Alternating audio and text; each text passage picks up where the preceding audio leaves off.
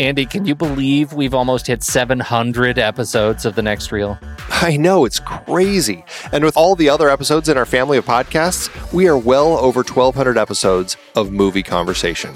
It's really pretty amazing that we've gotten to have these in-depth movie chats every week for over a decade now. And we couldn't have done it without our loyal community of film fans. Their support over the years has meant so much. For sure. That reminds me, we should give the merch store a shout out. Buying shirts from thenextreel.com/merch is a great way listeners can continue to support the show. Plus, they get to sport our great designs. Absolutely. I think sometimes folks forget we have a variety of shirts, mugs, phone cases, and more available. In fact, a great place to start is with a shirt sporting the Next Reel's logo. We also have that classic Fast Times Spicoli Surf School tee, or the weirdly popular Rusty's European Tour shirt. The one from National Lampoon's European Vacation. Why is that so popular? Search me, but we have sold a ridiculous number of those. I guess there are a lot of Rustys taking trips to Europe? We're always adding new designs based on movies we've covered, like our brand new design for a streetcar named Desire, featuring a streetcar named Desire. So if you want to rep your love of TNR and films, head to thenextreel.com/merch. Every purchase helps us continue to have these weekly in-depth conversations. So visit thenextreel.com/merch today. And as always, thanks for listening and being a part of the Next Reel community. We've got lots more great movie chats coming your way. Here at The Next Reel, we've been passionately discussing movies week after week since 2011. That's a lot of movies and a lot of conversation. Sure is, Pete. And to be honest, it's a lot of work too. But it's work that we love. If you have been enjoying our show, we'd like to remind you that there are ways to support us, even if you're not able to become a member just yet. You might have heard us talk about our new watch page, where we've listed every movie that we've talked about, paired with Amazon or Apple links to rent or buy the movie. Now we'd like to introduce you to our originals page. Let's take a trip down memory lane, Andy. Do you remember what the first film we discussed on The Next Reel was that was an adaptation? Well, let's see. It wasn't obviously our Indiana Jones series, because those were all original. Then we did Charlie Kaufman. Oh, of course. It was adaptation from Susan Orlean's Orchid Thief. Exactly. We have covered quite a few adaptations over the years, and now we're providing a way for our listeners to delve into the original source material. That's right. Just head over to thenextreel.com/originals, and you can see the list of all the adaptations that we have discussed. From our David Fincher series, featuring The Girl with the Dragon Tattoo, The Social Network, Zodiac, Benjamin Button, and Fight Club, to our Paranoia trilogy with The Parallax View and All the President's Men, we have covered a variety of adaptations. Those were some great discussions, especially Fight Club. And let's not forget our baseball series with The Natural and Field of Dreams, adapted from Shoeless Joe. And Up in the Air and Thank You for Smoking. So many memorable conversations. Absolutely. And you know what's exciting? Each purchase you make through our links doesn't cost you any extra, but a percentage goes to support The Next Reel and our family of shows. You can support us while diving deeper into these fantastic stories, whether it's the paper, audiobook, or Kindle version. We've also included plays and movies. If they were the source, we've put it on there. So what are you waiting for? Head to thenextreel.com/originals, support The Next Reel, and get your next great read today. I'm off to reread Fight Club. Now, where did I put my Kindle?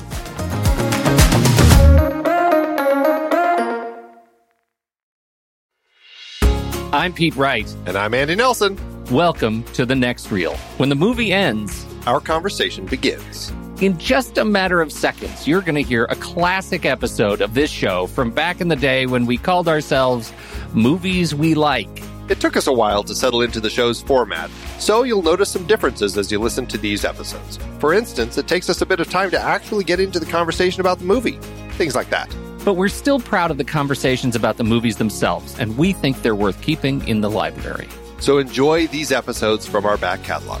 And you can become part of our Discord community, learn more about the show, and find out how you can become a supporting member at thenextreel.com. So thank you, everybody, for downloading and listening to The Next Reel. We appreciate your time and attention, and we hope you enjoy the show.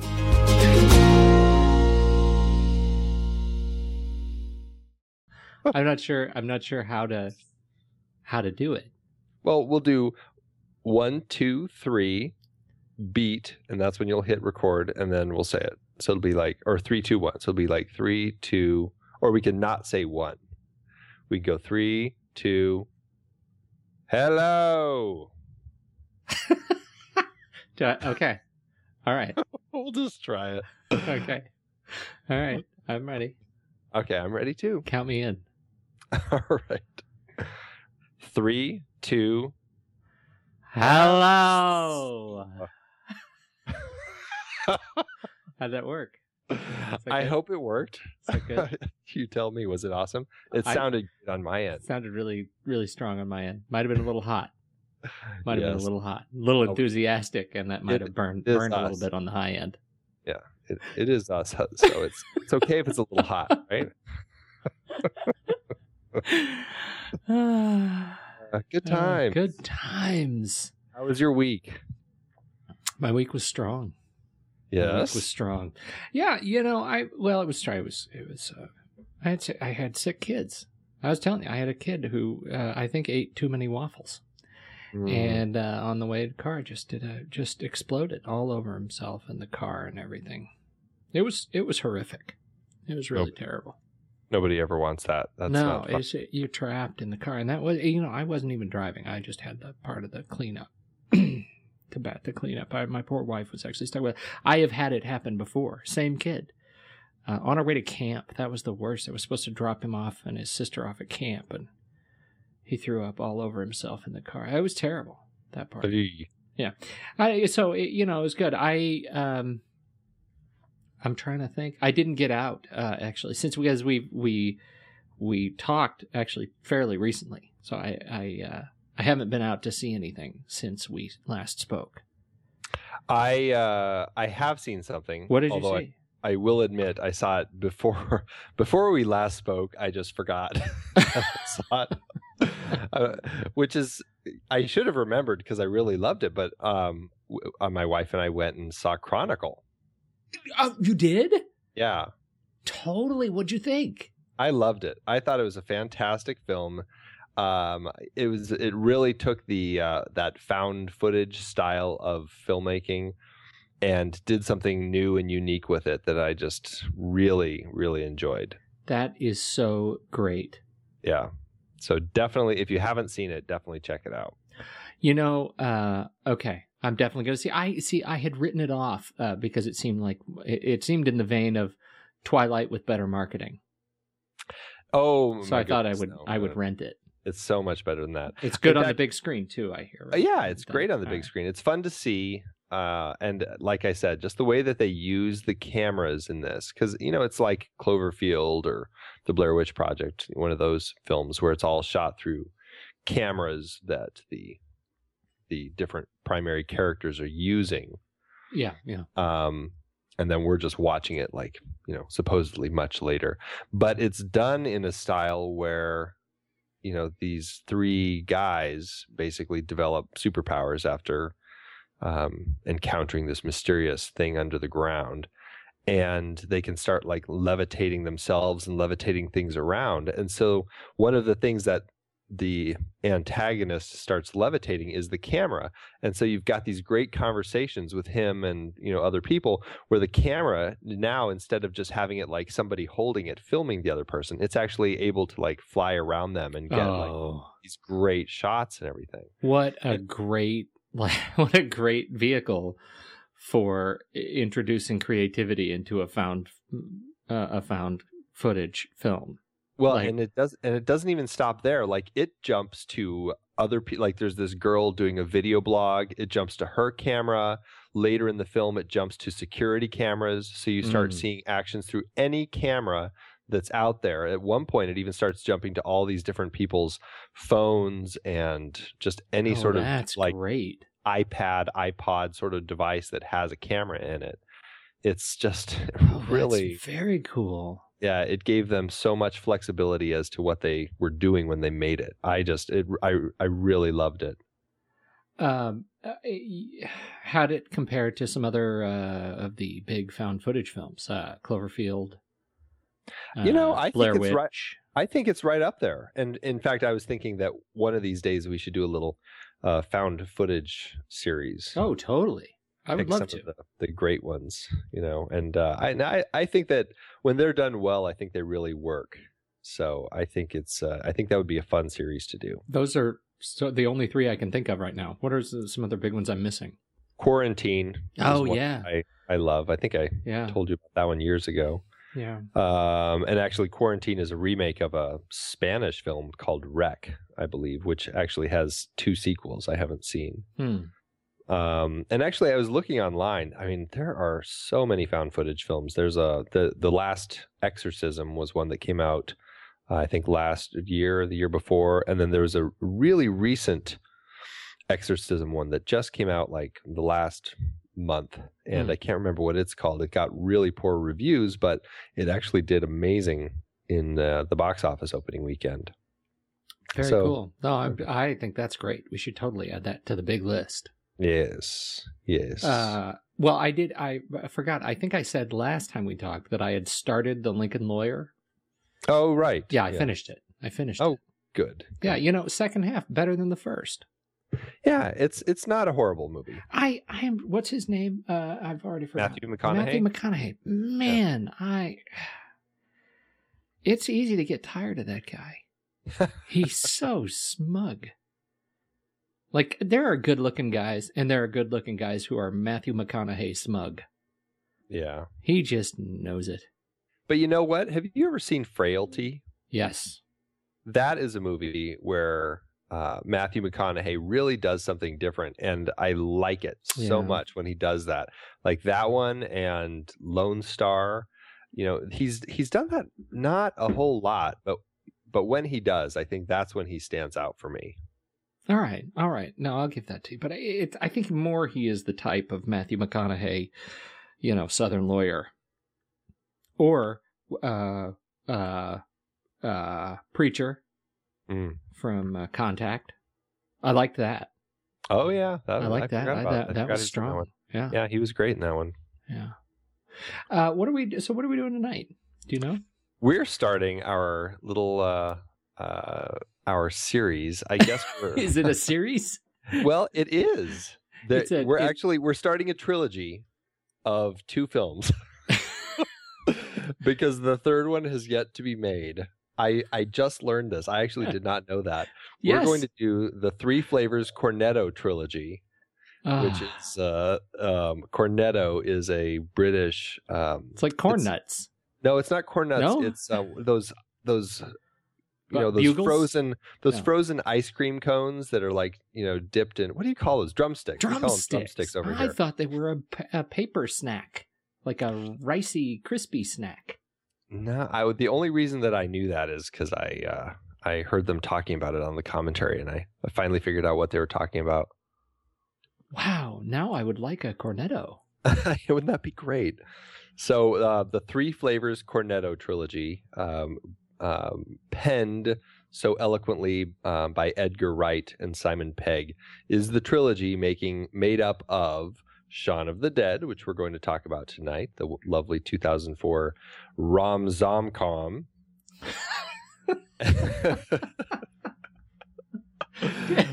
and then we'll follow it up next week. I gotta look for that though. What really? Rom-zom-com. It is a thing. Yeah. People have been saying that. It's great. And then we're going to follow it up with Hot Fuzz from 2007. And then one day, I hear that it maybe 2014 is when this will be made. The third of the trilogy is called The World's End. And each of these films features a different flavor cornetto.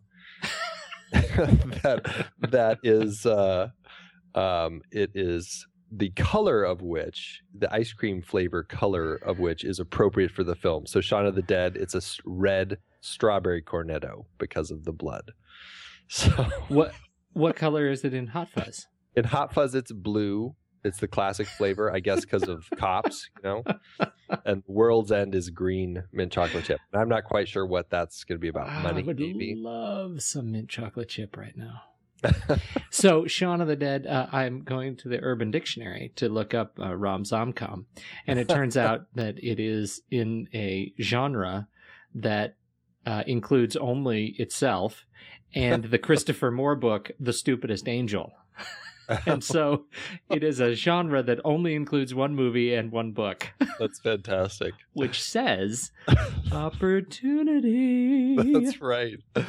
But what's even funnier is, you're looking at today was the big day where Google, did its whole thing where they united all their privacy policies, so the stuff you search for is now going to help define what locations show up when you search Google Maps. I don't know. But anyway, the ad that shows up on Urban Dictionary for me, when I search for rom-zomcom, it's a Google ad, and it's from funny t-shirts, hoodies, and bags at Noisebot. And the t-shirt that comes up is a stick figure in kind of a cheerleader yay position. And the slogan is, I pooped today. Yay! I pooped today. I don't know what that says about Shaun of the Dead or me you. Or Google. But it's fantastic. And it's good. I pooped today. That's really, really flavorful in the sticking with Cornetto. So flavorful. Yes. So Shaun of the Dead. For those who have not seen it, can you talk about what Shaun of the Dead is about? Yes, Shaun of the Dead. The story of a man having a rough relationship with his stepfather, Philip, and having a really hard time figuring out how to do something with his life and move forward in his relationship with his girlfriend, Liz, ends up kind of walking through life as his own zombie, only to realize that the zombie apocalypse has happened, and now he has to save his mother and his stepfather, or at least attempt to, along with his ex-girlfriend, now Liz, and her two flatmates, as they try to make it to the Winchester, the pub where they always like to hang out. Well, he likes to hang out, which is why his girlfriend dumped him. So that's, I guess, the long and the short of it. The film costs roughly, now you're going to check me with your secret access, roughly $5 million to make. Yes, I think that looks about right. Compared to the movies we've been talking about, is quite a bargain. Yeah, this was, when they made this, it was their first film. And so, as for all intents and purposes, they said it was a very low budget film. I mean, $5 million is, I would love to have $5 million to go make a film, but seriously, for them it was low budget. This is a group of people who, I think most of them probably came from the British sitcom Spaced, which they had created after watching Friends, and they felt, Friends was kind of, doing for an age that they didn't really feel like they fit into. Like, they never talked about things that they talked about as 20-year-olds. Mm-hmm. So they created this whole new Friends type of show called Spaced, with people who actually acted like 20-year-olds. And sat around and talked about, referenced movies and played video games and watched bad television. What is so this is what's so brilliant about Hulu Plus is that, in fact, Spaced is available here to us on Hulu, because Hulu can't get any of the, a lot of the really good U.S. shows. So they get all these great BBC shows. And so we can actually watch. I'm going to watch it. I'm adding it to my queue. Have you ever seen it? Have you ever watched Space? No, I'm very jealous because I don't have Hulu Plus and it's not on Netflix. So I can't watch Space. I'm going to have to get Hulu Plus just so I can start watching all these British shows that we keep referencing. Like the one you talked about. Misfits. Last time. It's fantastic. Yeah. And that's what this reminds me a lot of. It's that same sort of vibe. Okay, so low budget film. It performed arguably very well. Ended up making over $30 million in the box office, and received really well. Right, and people really like this movie. Yeah, it got on Rotten Tomatoes 91%. Metacritic, it got a 76 out of 100. So for everybody, I mean, I think the vast majority of critics, they really liked it. I think a couple of the reviews, one of the BBC said, side-splitting, head-smashing, gloriously gory horror comedy that will amuse casual viewers and delight genre fans. And then Peter Bradshaw said, it boasts a script crammed with real gags, and I love this bit, and is pacily directed and nicely acted. Pacily. Wow. I didn't know that was a word, especially coming out of a critic's mouth, but there you go. So what is it about this movie that really shines for you? Like when you think of Shaun of the Dead, if someone were to say, what is it that you really like? If someone like me were to say sometime like now, what do you think? What really stands out and shines for you for Shaun of the Dead? Why did it do so well? What would you say if that were to happen? I think the reason it works so well is because as you watch the film, yes, it's a comedy, it's a zombie film, it's a horror comedy, but it's very clear right from the start, like literally the music that plays as the credits, as the company logos play, is a piece from Dawn of the Dead. It's clear that this is a story, a zombie, not quite a spoof, but a zombie film made by fans and people who understand the genre, who really know the genre of zombie films and horror films. They know the conventions. They play to all those conventions while at the same time constantly maintaining just very clever, sharp comedy all the way through. Yet, even with that, they still have big moments of gravitas that keep you connected to these characters. So it's not just goofy funny. You have these moments like toward the end when Shaun, his mother, becomes a zombie and he has to kill her, and you've got like this heartbreaking moment where he really has to deal with it. And because of all of that, I think it stands out as a film made by fans who really understand the genre and love it, and they wanted to do not just a spoof but an actual zombie film that was also funny. I think you're right. I think it would be better with Mekhi Phifer. I think he makes everything better, every zombie movie better, and Ving Rhames. I think I'm a huge Dawn of the Dead fan. The remake, I really enjoyed the remake. Did you like the original? Yeah, I did. But there was so much about the Zack Snyder, kind of aesthete that came to Dawn of the Dead that I really liked. But what I think, if we're talking about zombie movies, the zombie is typically the star, right? You go for the zombie. You know what I'm saying? Sure. I mean, are you with me so far? Sure. What I like so much about Shaun of the Dead, and the reason I think it works so well, is that it is first and foremost, I think it is first and foremost the romance, right? First and foremost, it's about this guy trying to take control of his life.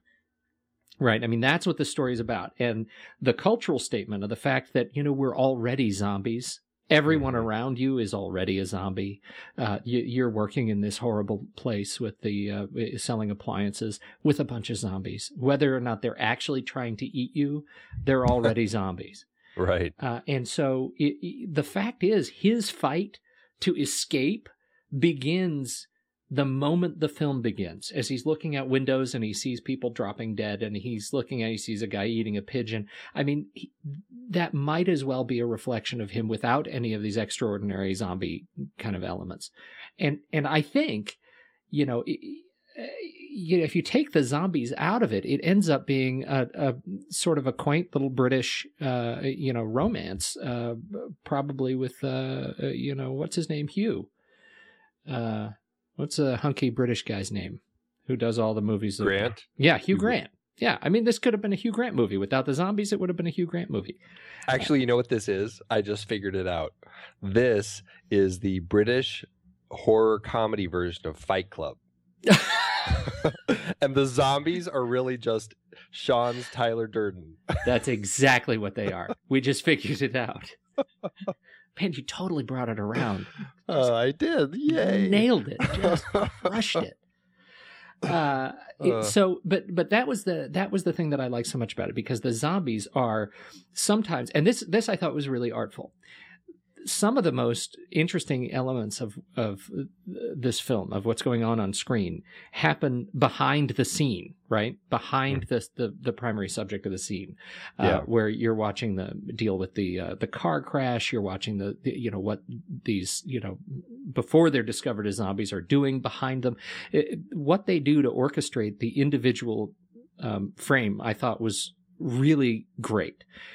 It never takes your attention off the story of Shaun and Liz, right, as they move through this crazy world and again try to take back the control, but it gives you such an unbelievably complex kind of layer of both humanity and horror all at once in every scene. I thought it was really great.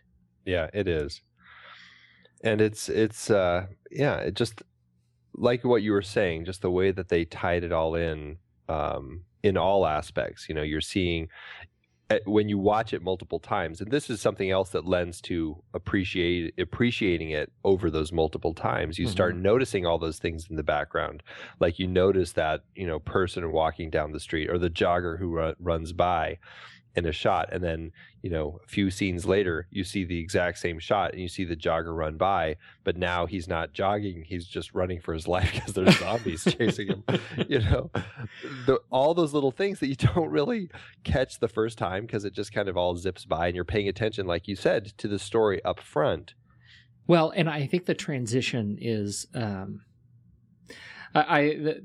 would be the scene that strikes me as the most interesting, right? Is that transition from awareness or ignorance of the fact that there are zombies to awareness, where he wakes up in the morning and takes the walk to the store and then back again. Now I'm completely ignorant of the fact that the world's now overrun by zombies. I'm actually looking for. I'm scrubbing through it because I think it wasn't a single cut, was it?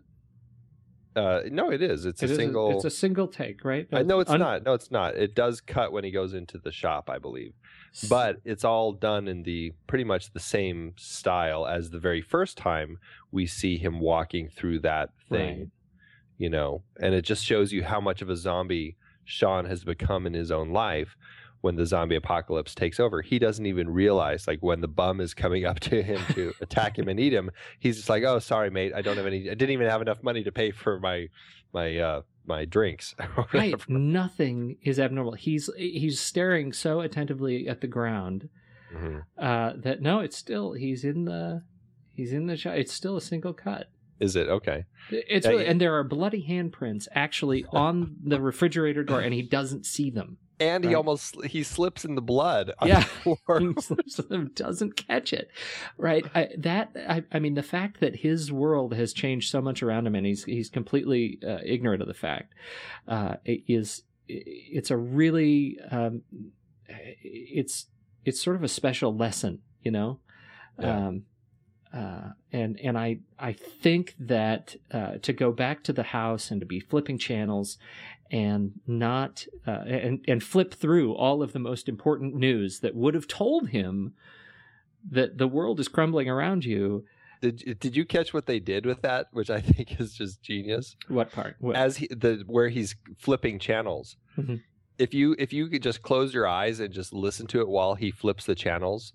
Yeah.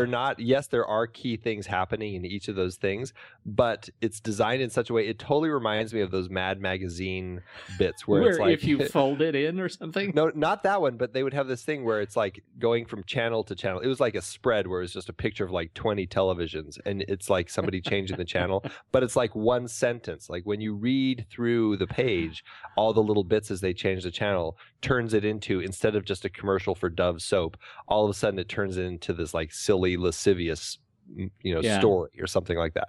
And that's exactly what's happening with this, where, we hear them talking, we hear the first news bite and then she ends with, and it's turned into and then it cuts to the song Panic on the Streets of London. and it just keeps cutting. And then when it talks about like eating, like catching them and eating them alive or something, it cuts to like a nature video as these lions are tearing down apart a gazelle. Yeah, I mean it's done so fluidly, and you don't even catch it right away the first time, but it's so funny. It's just so well done. So sorry, I totally interrupted you. Well, no, it made me think. Do you remember?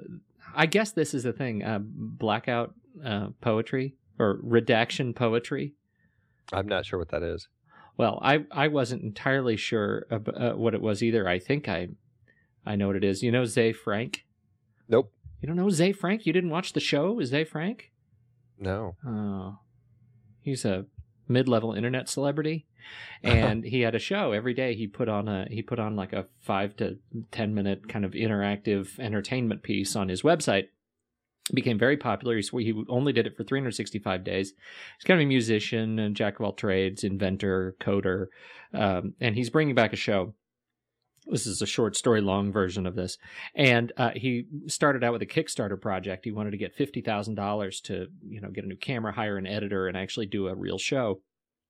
And as of this morning, still 7 days left. He's got like $120,000 pledged because people really like him. But one of the things, if you pledge $100, if you pledge $100 or more, he will tear out a page from Moby Dick and send you a blackout poem on it, where a redaction poem, where you black out. I get it, right. I get it now. You end up with a poem. That's what this makes me think of. See, wasn't it worth it? That is worth it. That's totally very clever. Very clever. I'm going to start doing. That's going to be my new genre, my oeuvre. Blackout redaction poetry. There you go. All right. So let's talk about the general sense of effects. Did you do talk about the effects in this film?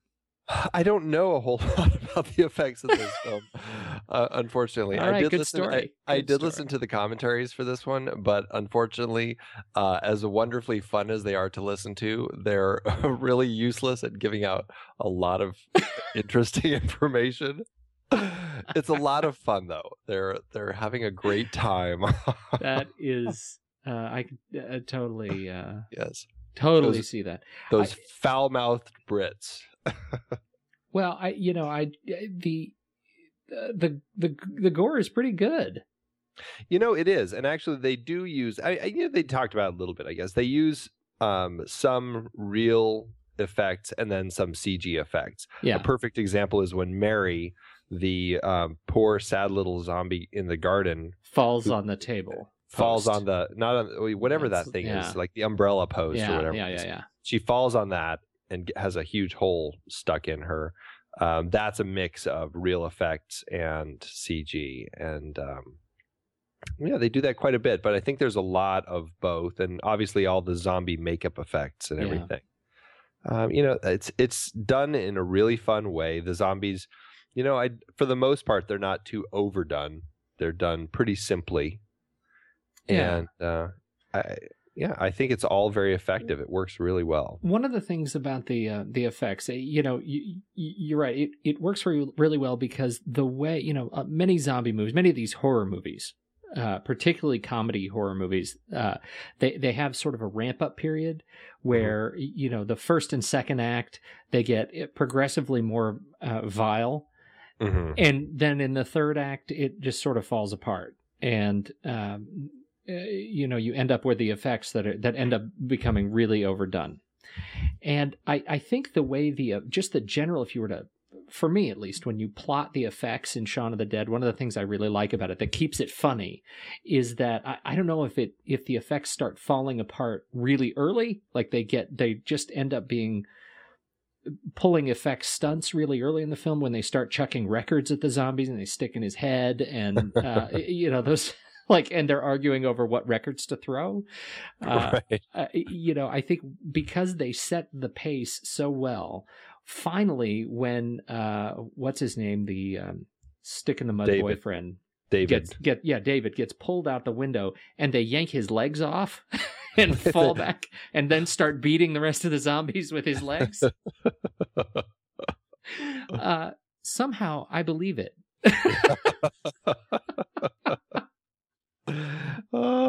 It's fantastic. It is. It is really. It's fantastic. This is. I feel like. I think I find this movie so approachable because it feels so much like a movie I would have been involved with in my younger days. I feel like I would be involved in it right now. I'm like, oh, let's go make it. It's just so fun. I mean, I think that's what it is about it. Is it just everything about it just reeks fun?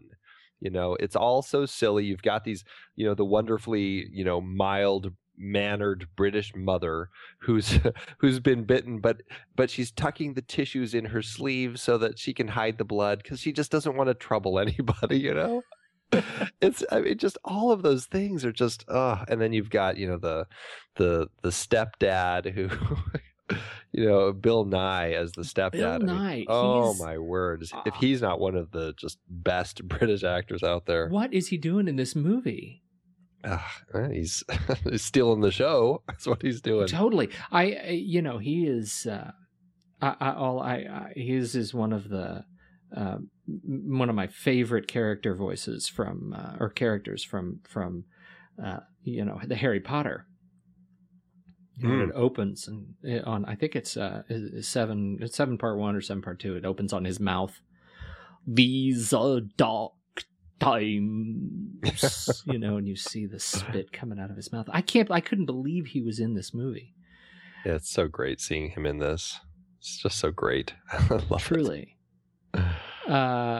Let's see. Martin Freeman. Yes, he's got a wonderful cameo in it. Wonderful cameo. Martin Freeman is coming up.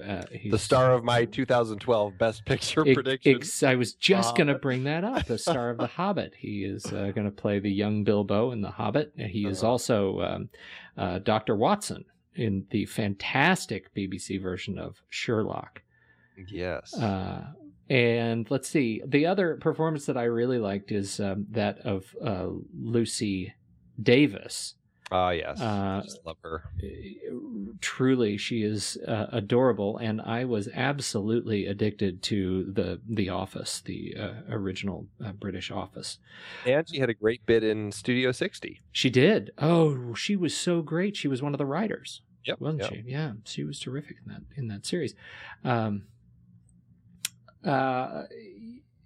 Yeah, boy, I'm trying to think of other really standout sort of characters I've seen before. Well, I think Penelope Wilton, who plays the mom, the mother, yeah. I mean, she's been just in everything. And if you go over to England, she's been in all of it. Yeah. I mean, she was in Woody Allen's film Match Point. She was in Pride and Prejudice. She's been in Doctor Who. She's in Downton Abbey. You know, I mean, and then if you go back, you know, she's been in just a ridiculous number of films and TV projects. So she's been around the block, as they say. And yeah, and then you know, I think everyone else probably they just pulled from Spaced and the other projects that they'd worked on. So what can we talk about Edgar Wright in bringing this, in his inspiration for this film? What did you figure out here? Well, I think it was, you know, he's clearly a fan of movies. You know, this is not a film where the camera just sits back and you don't notice it, right? This is a film where the camera is very active. It's a very lively style of filmmaking where the audience is probably going to be aware of the fact that it's made as a movie. You know, you've got these really fast whip hands from one thing to another. You've got these fantastic little series of shots when he's like when, you know, normally it's the sort of thing you see like in an action film when the heroes are getting all the weapons ready and it's quick cut as they cock the guns and as they put them in their holsters and as they, you know, just all the different things that they do when they're getting ready. You know, he uses that same style, you know, like when Shaun is getting ready to go to work and he's flushing the toilet and he's brushing his teeth and he's spitting and he's closing the mirror, you know, like all those things. And it's so silly. But all of that lends to this this comedy style that Edgar Wright has in his filmmaking. It's a very lively style, and you can see it in Hot Fuzz. You can see it in what's the other movie that he made? The video game one. Oh, Scott Pilgrim. Scott Pilgrim versus the World. Right. He just makes these really active films, and it's just a lot of fun to see. And you can tell when you watch the movies that he really is having fun making them. Right. I think I agree with the segment you talked about in the beginning, watching him get ready for work. The one that I keep coming back to is the segment where he's talking about what it's going to be like to go rescue his mother, kill his stepdad, and go rescue everybody, and then where they end up going. And he says his plan, and then Ed says, well, what about such and such? He says, all right. And then they do the whole thing again. And each one of these little segments that they keep repeating about the story that will play out as he's fantasizing about it, is that same sort of whip pan up, cut, whip pan, side, left and right, cut. It's so fast. Close up on the finger on the doorbell. Right. Pull back on the mother with Ed and Shaun running arm in arm as they sit down and drink a cup of coffee on a settee out of a mug that says, "What a genius I am." And then again and again, finally they end up drinking beer, and there's just nothing plays out the way it should. And finally, the zero to hero kind of payoff, final sort of transformation where he is confronted by the ultimate evil in the Winchester, and David comes out and says, "We've got a problem." From the closet or from the back fuse room, and the zombies start pouring into the place, and he he's wrestling with the bartender. Right. And as Queen Don't is Stop playing. Me Now blares over. And they start, it's a sort of a dance. It is. It's like a little music video. It's like this choreographed, you're watching a musical. It's a zombie musical, as like the West Side Story of musicals, instead of like snapping their fingers in the knife fight. That's right. That's what it is. But it doesn't end up playing out like that. It doesn't end up playing out like finishing the job. You sort of expect the music to reach this sort of peak and crescendo, and then somehow they'll kill all the zombies, but it just keeps getting worse for them, even to the point where Diane throws a dart and hits his skull, and he's standing there with a dart sticking out of his head. It's him being Shaun, not the zombie.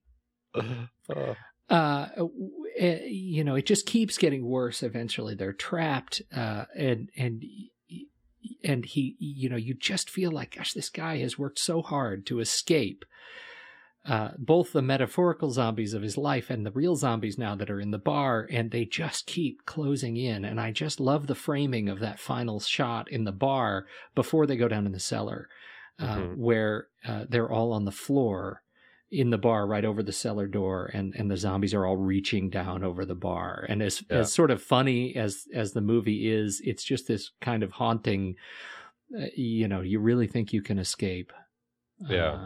But you can't. Sorry, you've worked so hard. Right. And so how does the coda hit you at the after the?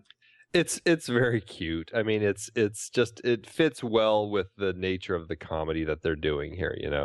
They get rescued. I just love the whole tie-in between Shaun and his team, and then his ex-girlfriend and her team. Right. That little bit.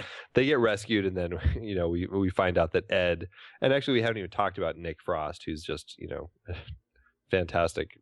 Yeah, a vulgar comedy genius in this, but he's now a zombie living in Shaun's shed, and his life hasn't changed a bit. Nope, he just goes out. Shaun goes out and sits down with him and plays video games with him. Oh my word! So you look at in terms of the overall character arc, I sort of feel like even through the course of the I'm sorry, there's a segment where they're getting distracted because I have the movie playing right now. And there's a segment where, they're driving to rescue mom, and they run over a guy. Turns out he's already a zombie, so they're very relieved, and they run in. There's the camera pulls and pulls up, and it's on a neighborhood watch sign, and it says keep alert, neighborhood watch. But I think the neighborhood watch symbol is like a family of meerkats. It is. Isn't that weird? What is up with the meerkats? I don't know. I always wonder that. I'm like, is that a standard sign in England? Yeah, I've never never seen that. Before. They have a bunch of meerkats as their like neighborhood lookout. Right. Well, anyway, so I distracted myself. It was so if you look at the character arc of Shaun as he goes through the course of this film, and then in the end, in the coda, after everybody is sort of the story has resolved, he ends up with Liz. They are drinking tea. He goes out to play video games with his buddy, who is now a zombie and lives chained at the neck in the shed. And life is back to normal. Mm-hmm. And what I find so wonderful about that is life is back to normal, and the zombies have been sort of reintegrated into society after Z-Day, and really substantively nothing has changed. Right. Which is, what do we learn from Shaun having gone through this experience? I don't know what we're learning from Shaun other than, I don't know. It's okay to go on and live a zombie life. Well, there's something to it, though. I mean, when you look at his, when you look at this transformation for him, and in many respects, what the zombie day did for him was kickstart what Liz asked him to do all along, which was to just grow up. Mm-hmm. And he lost his mom and his stepdad and arguably his best friend, and the world that he knows is his roommate. It's a flatmate. Flatmate. Sorry, they're in England. They're in England. His flatmate. He's lost everything, and as a result of losing everything, he ends up with the girl, happy in a world as a grown-up. Yeah. Maybe. Yeah, I mean, their whole house is completely... It's the same house, but it's completely redone in a very grown-up style. Right. Yeah, he's got a... It's good. Yeah. Happy life. I quite liked it. I thoroughly enjoy this movie. Every time I watch it, I see more that is... I see more that is just really subtle, and the comedy is just really right on. And there's just, I don't know what it must be like to actually be British. Would the stuff be as funny? I don't know any. I wish I had if you have any British listeners out here who really tell us what is everything I watch of this sort of style of British comedy is equally funny. Show me something that's not, because I'm telling you, for people who are just, I don't know, I could get in trouble. You're gonna, yeah. It's just funny. They're so dry, and yet how is this so funny to me? It's just so raw and perfect and subtle and new, all of these things all at once, and and it's just really expertly well done. It is. I'm going to call you Captain Wow. I totally earned that. I love that. It's hard because there's, like, you're right. There isn't a whole lot of kind of behind the scenes stuff on this film, and I haven't spent a whole lot of time looking. But I'm really exuberant about this movie. You know what they did do, which I actually didn't look at, but they actually made a few comic strips which are on the DVD, and I feel like I did watch them at one point, but like when I first got the DVD, I don't know, 8 years ago or 7 years ago, whenever it was, they have these little comics that they picked a couple characters. One details how Ed survived in the basement, not being eaten, but was able to survive so that he could go on and play video games with Shaun in Shaun's shed. The other one is about Diane, and after David is pulled out of the window and ripped into pieces, and she runs out with his leg to go, I'm not sure what she's intending to do, put him back together or something. But anyway, she apparently survives, and it's a little story about how she survives. And then the third one is all about Mary, which they conveniently titled There's Something About Mary. And Mary is the girl in the garden who they, the first zombie they really encounter. Right. And so it's her little story, which is how she first became a zombie and everything, it's kind of a fun little thing. So, I mean, if you're really into this world that they've created, I mean, there are other little bits that they've put out there for fans to enjoy. It's quite fun. You know what I didn't know about our man Nick Frost? What's that? This guy's everywhere. He was in Adventures of Tintin. Yeah, he and Edgar Wright were the two. Not Edgar Wright. He and Simon Pegg were the two twin police officers. Yeah, Thompson and Thompson. Yeah, had no idea. Yeah, Snow White and the Huntsman. Oh, I didn't know he was going to be in that. Gus. Fantastic. Not a character name I would expect in a movie like Snow White. Gus. Snow. He was the other prince who didn't quite get there in time. Oh, that's awesome. Yeah, no, that's fantastic. So we're going to do Hot Fuzz next week? Is that the plan? Yes, we are. Was I not supposed to say that? No, I already said it earlier. Oh, good. Well, okay, so we're going to do Hot Fuzz next week, which is also the spiritual sequel. Yes. Before we go, I have to. There's a few funny lines that I have to say. Oh yeah, all right. Because they just make me laugh. The first one, it's a scene when Shaun is buying flowers for his mom, and the wonderful shopkeeper is offering him 2 cards. She's like, "Would you like a card with that?" And he's just like, "Yeah." She's like, "We've got this one. What a wonderful mum," or something like that. And then the other one, "Or pow, super mum." Oh, I just want a card that says "Pow, Super Mom" that I could, with like a big like Batman, explosion that I could give to my mom, because that's just so funny. Totally. Pow, Super Mom. And then when Philip, the stepdad who's bitten, the mom is just like, "Well, they're all we were attacked. They were all a bit bitey," and then Bill Nye just so wonderfully is just just sitting there on the sofa. He's just like, "I'm quite all right, Barbara. I ran it under a cold tap."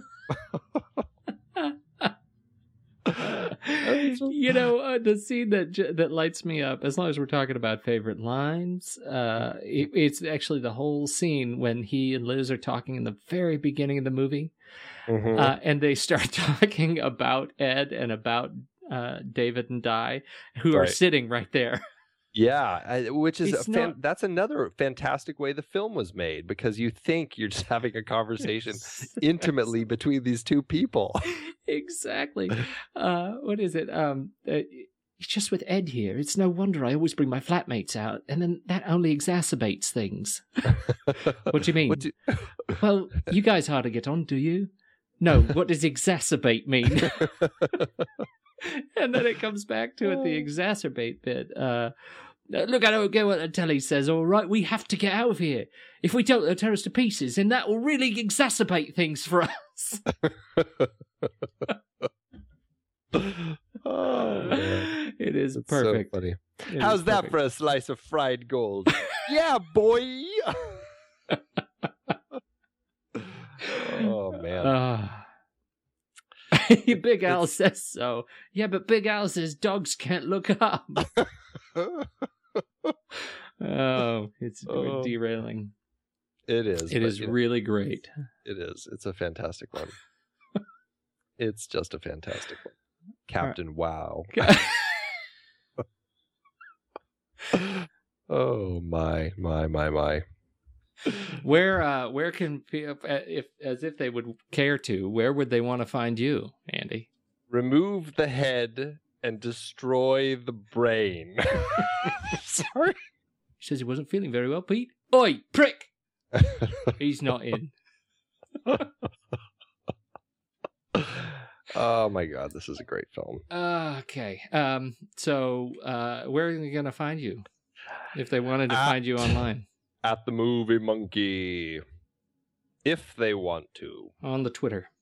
On the Twitter. You can Twitter me at the Movie Monkey.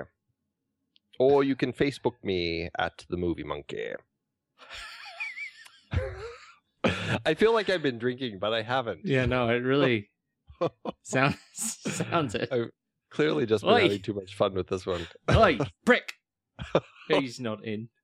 He's not in. I am Pete Wright on the Twitter and Pete Wright on the Facebook, and pretty much everywhere. You can make sure you find the show at rashpixel.tv, and let's see, subscribe in iTunes, and we are available on Stitcher Smart Radio. You can grab the show on your Stitcher Smart Radio app on your iPad, iPhone, Android phone, Kindle Fire. If you've got a mobile device, you can download the Stitcher Smart Radio app and catch up with all of your favorite shows. So I think that's all I have to say about the matter. Am I forgetting anything? Yeah, boy! Oh, man. I think we're good. I've been podcasting since 2006. In that time, I've tried countless hosting platforms. But in August 2022, we switched to Transistor to power all of our shows here at True Story FM, and it's been a game changer. I love the Transistor allows unlimited podcasts and storage without extra charges. We can publish so much content, and we do. If you want to start up a podcast, do yourself a favor and host your show on Transistor. With their one-click publishing, you can get your new show onto all the major podcast directories effortlessly. And their website builder lets you quickly build custom sites for each show. The detailed analytics are invaluable too. You can access all kinds of listener data anytime. Oh, and the versatile players allow you to embed episodes anywhere to reach new listeners. Plus, the team behind Transistor is super responsive and keeps making the platform even better. After using countless hosting services over 15 plus years, Transistor has been, hands down, the best podcast partner for us. If you want a hosting platform to take all the worry out of getting your podcast out into the world, go to thenextreel.com/transistor and check it out. Support our show and support your own show by going to thenextreel.com/transistor. Start growing your podcast today.